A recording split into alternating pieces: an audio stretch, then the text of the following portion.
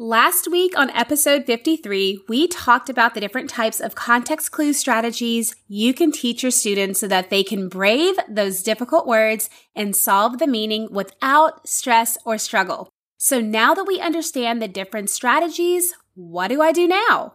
When do I teach these? How do I teach this? Help! So that's what we are diving into today. All of the strategies that you can actually do to teach context clues. Now, before we actually go into this episode, I want to let you know that next week we are celebrating 1 year of the Literacy Dive podcast being on air. I am so excited. I cannot believe that a year has already passed by. And to celebrate, I am doing a Teachers Pay Teachers gift card giveaway along with some of my own resources. And I'm going to let you in on a little secret. I'm going to start this giveaway next week on the 1 year anniversary. But if you are listening now, you will have an opportunity to get in early. So what you're going to do is simply leave a rating and also leave a helpful review for other people to know what this podcast is all about. Super simple, right? That's all you have to do. Leave a rating and leave a review. But before you push submit on the platform, I want you to take a screenshot of your rating and your review. We all know how technology can be, so I definitely don't want you to leave a rating, leave a review, press submit, and for some reason, it does not show up on my end to see it. So make sure that you take a screenshot before you submit your rating and review, and then make sure that you go ahead and send that screenshot to me through a direct message on Instagram. You could also email it to me at megan@theliteracydive.com. And if you are someone who uses Instagram stories, you can gain an extra entry. Screenshot your favorite episode, tag me at The Literacy Dive, and put that into your stories for the extra entry. Now that that's taken care of, let's dive in to today's episode. Welcome to The Literacy Dive, a podcast for teachers who want to take a deeper dive into all things reading and writing. I'm your host, Megan Polk. My number one passion is, you guessed it, all things literacy and supporting teachers like you. Join me each week to learn teacher tips and actionable step-by-step strategies to help you grow as an educator. Are you ready? Let's dive in. Welcome back to the Literacy Dive podcast, where we are jumping into context clues. Now, last week, as a recap, I dove into 7 different ways that you can teach your students to apply a strategy to figure out a context clue. The 7 ways that I touched on were using definitions, using examples, using synonyms, antonyms, inferencing, word parts, and pictures. So if you did not listen to that episode, I would highly recommend you pause this one, go back and listen to episode 53, and then come back to this one where you can learn how to put these context clue strategies to action. Last week, I also shared a context clues activity freebie. It has 7 different activities that you can be able to implement to help support your students with context clues.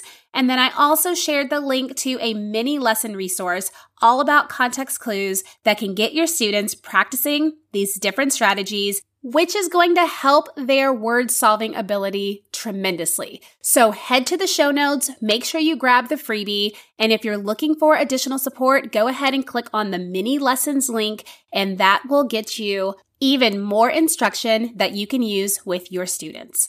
So now that we have gone through those different context clue strategies, definitions, examples, synonyms, antonyms, inferences, word parts, and using pictures, we are going to go to the next step, which is implementation. It is so important to begin by teaching the process. Now, the teaching point is going to be context clues are clues that readers use to find out meaning of unknown words within a passage, story, or text.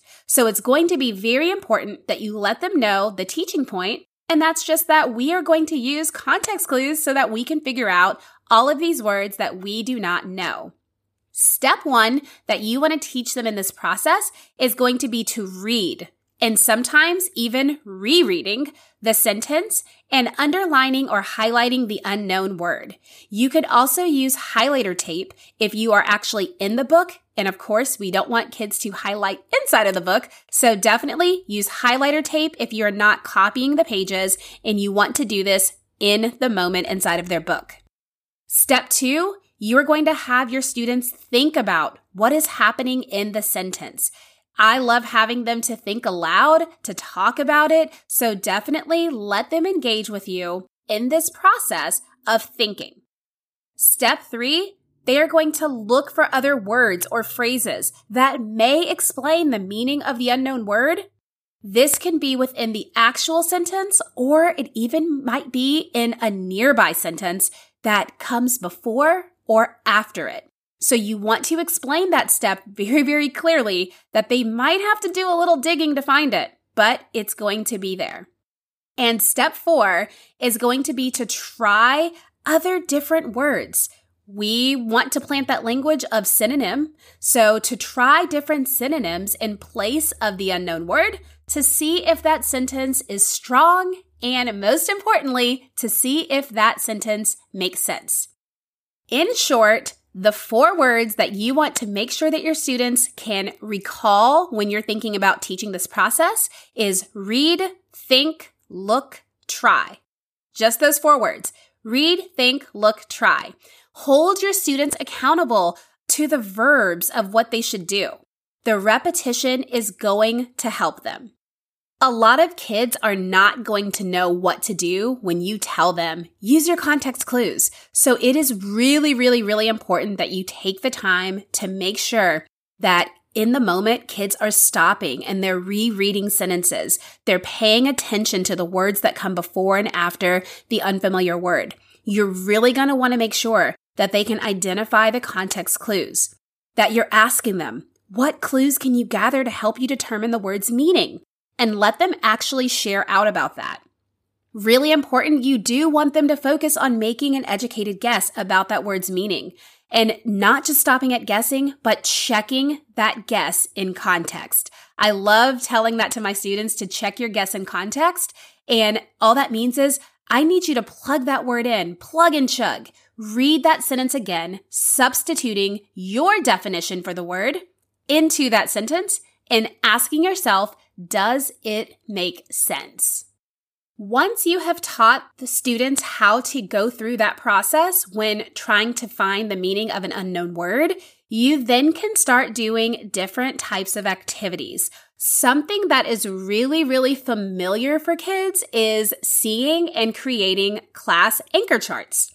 This is where you're going to allow your kids to help make this anchor chart display. You can pull actual sentences from your read aloud. You can pull them from a guided reading text. You can pull a sentence from a reading passage or anywhere else that print comes into your classroom. Maybe you got a newsletter. Maybe you got a magazine. Maybe you got a piece of mail and you want to share it with your students, but you're like, wait, I have no idea what this word means. You're going to pull the actual sentence. This makes the connection that your students can do this anytime they get to a word that they don't know. Then you are going to highlight or color code the parts of the sentence or any reminders needed that are going to link to the specific strategy that they're going to try. Keep these anchor charts visible. Hang them on the wall. Use it as a reference for their notebooks. You can do that easily by taking a picture of the anchor chart, shrinking it down, recreating that, printing many copies of it, and letting students stick that into their notebooks. They can recall the time that they did that with you, and they can be able to do that same strategy for words that they do not know in the future. Once you all identify the context clue strategy that was used in order to find that unknown word, you want to pay close attention to it. You want to repeat the strategy, and you want to really, really allow students to understand this is what we did. We found out the meaning. You can use that strategy too. So do not gloss over, oh, great, we used antonyms. Oh, great, we used a word part. You really have to zone in and spend some time on what they did in order to find the meaning out. And that is going to be the strategy that they need to start internalizing. And remember, there are several of them. So do not pass over that strategy lightly. Make sure that you're really, really focusing in on it so that they can get as much practice as possible. The next thing that you can do is to model it. You have to model all of these different strategies in the different ways that you're finding these unknown words. Sometimes it is really beneficial to let students in on helping you, but sometimes it's really, really powerful to just model it for them. You see it in context, you stop there and say, whoa. I don't know what this word means. Wait a minute. Let me try to figure out what context clue I can use that's going to help me find meaning of this word. I'm going to look through here. And that's when you're just basically thinking aloud while modeling. Now, the great thing is that you can model this strategy building any time of the day. It does not have to be during your reading block. You can model it through mini lessons. You can model it from your read aloud, during guided reading, and in other subjects. How many times have you gotten that word problem for math and there's something in there that students have never heard before? That is a perfect time to practice using context clue strategies. Think about science. Think about social studies. There's a lot of vocabulary in there that kids have simply not heard before. So go to other subjects to practice these skills. I love thinking about doing this in real time, where you can make that real-time connection to draw from what was taught and apply it to gain some meaning. So this could be from morning announcements. Maybe the principal came on and said something, but that word was kind of tricky. You can pause right there and try to figure out, how can we figure out what the principal meant? Maybe you have a class delivery, or there's instructions that come with an assignment. Any time that you can do this modeling in real time, it's going to be really, really powerful for your students. And then think about those structured think alouds. Actually model and talk through the thought process that runs through your head when solving for these unknown words. A think aloud can be something like this. I was reading an article about science earlier, and there was a sentence that kind of popped out, and there was a word that I didn't know. So let's look at this sentence together. During a tornado, stay alert to possible hazards, such as sharp objects and broken glass. You are going to want to actually read that sentence aloud to your students. Then you're going to say something like, in this sentence, we're trying to figure out the meaning of the word hazards. So let's see if there's any clues before or even after the word to try to help us figure out what this word hazards even means. During a tornado, stay alert to possible hazards. So we know that hazards are something we might see during a tornado, and we should stay alert to them. That's helpful, but we still need more information. So let's look after the word. Such as. Remember, the phrase such as usually tells us that we're about to see some examples of the unknown word? And those examples are usually really, really great clues. Okay, so hazards such as sharp objects and broken glass. That means that broken glass and sharp objects are examples of hazards. So what do broken glass and sharp objects have in common? They're dangerous. I think hazards means dangers. Oh kids, let's check to see if this definition in context works. During a tornado, stay alert to possible dangers, such as sharp objects and broken glass. Does that make sense? Yes, it does make sense. We did it. We solved for the unknown word. So that, in short, is a way that you could model think alouds to your students. And a lot of the times, I'm going to tell you, doing a think aloud, helping kids to know what it sounds like, what it looks like, how they can process this, thinking it aloud is going to be the best way for them to hear it and then be able to try it on their own. The next thing that you could try to get your students really comfortable with using context clues is simply allowing this to happen daily. Daily exposure. This is just 2 minutes or less. Really, really quick practice, like a warm-up or during a quick transition where you can be able to practice this little skill really, really fast. You're going to start simple with 1 or 2 sentences. Do not make this difficult. You do not need to show a whole paragraph and go through reading it and trying to word solve. Nothing like that. Super, super simple. Remember, there are a minimum of 7 different strategies that we are asking students to pull from. So we don't want to make it too tricky by them having to not only figure out which strategy do I use, but also do a whole lot of work because you're including so many sentences. So try to start with just 1 sentence, 2 at the most, simple sentences. You are going to want students to use their mind muscles to determine which strategy is best and to determine the word meaning. Ask for an explanation. Give your students the opportunity to share how they came to their conclusion. There is so much power in sharing and offering an explanation of verification or proof. So never just say, yep, you're right. You want to ask your students, how did you know? How did you figure out that word? What are you thinking by that? I love doing this next activity that I'm going to share. So if you have kind of zoned out, I want you to pause and come on back because this next activity might be one I know your students are going to love, and you might find yourself doing this every single day. So here we go. The next activity. This activity is using what I like to call nonsense words. You can make these or your students can make them. You are going to have simple sentences where the hard word is actually replaced with a made-up word that holds absolutely zero meaning. You're going to explain to kids that words that you're unsure of can be treated like a nonsense word where we can plug in different words to make sense within that sentence structure.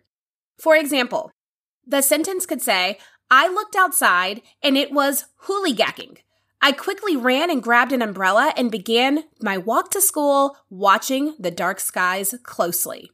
Now, when you have that sentence displayed, or if you read that sentence, kids are going to laugh.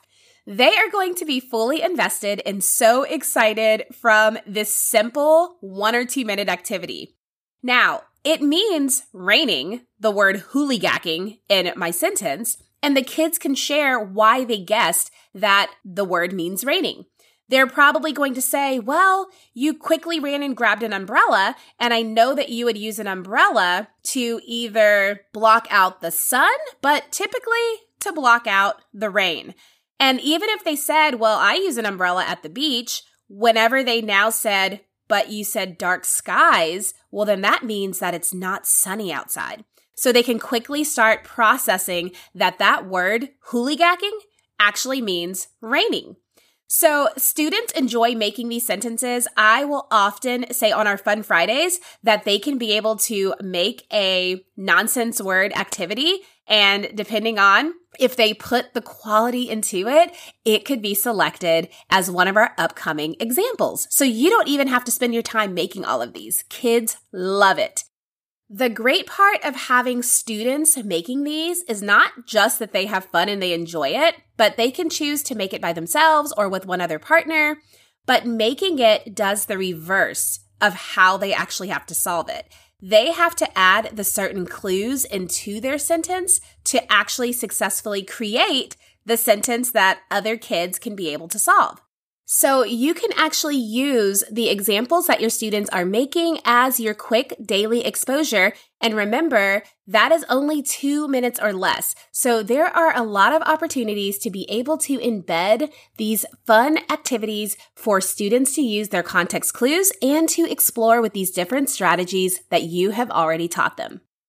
The next thing that I want you to think about is partner practice. Now, there is support in numbers. I know that sometimes I prefer to work by myself, but there are a lot of times where I do like putting my heads together with other people so that we could be able to get the best bang for our buck.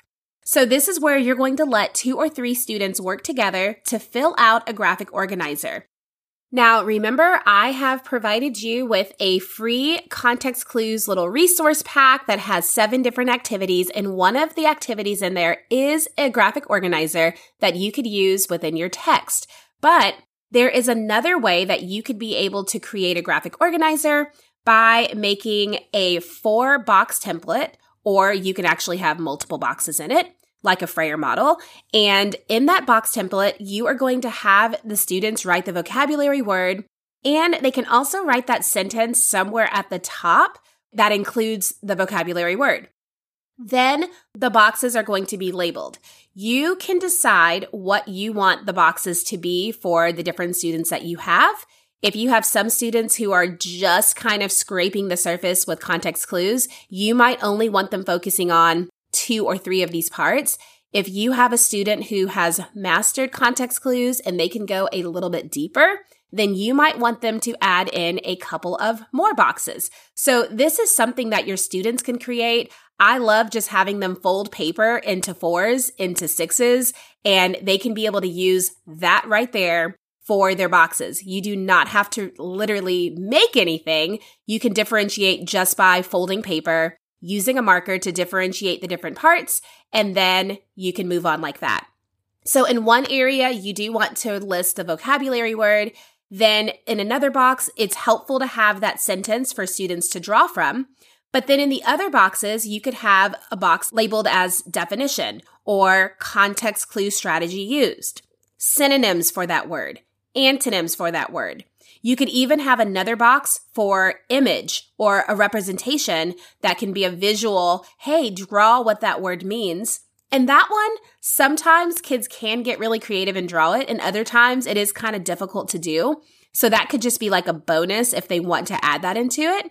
And you could have another box that's labeled part of speech that actually starts helping students understand what part of speech it is based off the context that they find it in that particular sentence. So again, this does not have to be anything fancy, nothing that you have to go and create yourself, just labeled spaces for kids to fill in as much as they can. And again, fold the paper up, mark it with marker, and then you can show how to label it.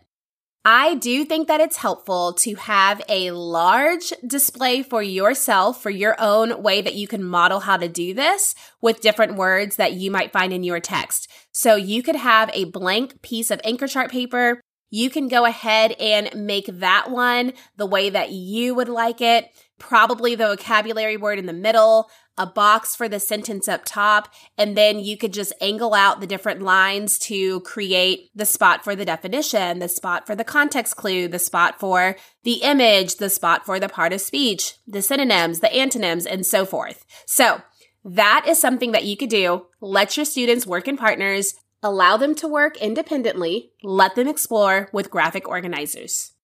The last activity that I want to share with you that you could have your students do to practice the skill is by creating examples.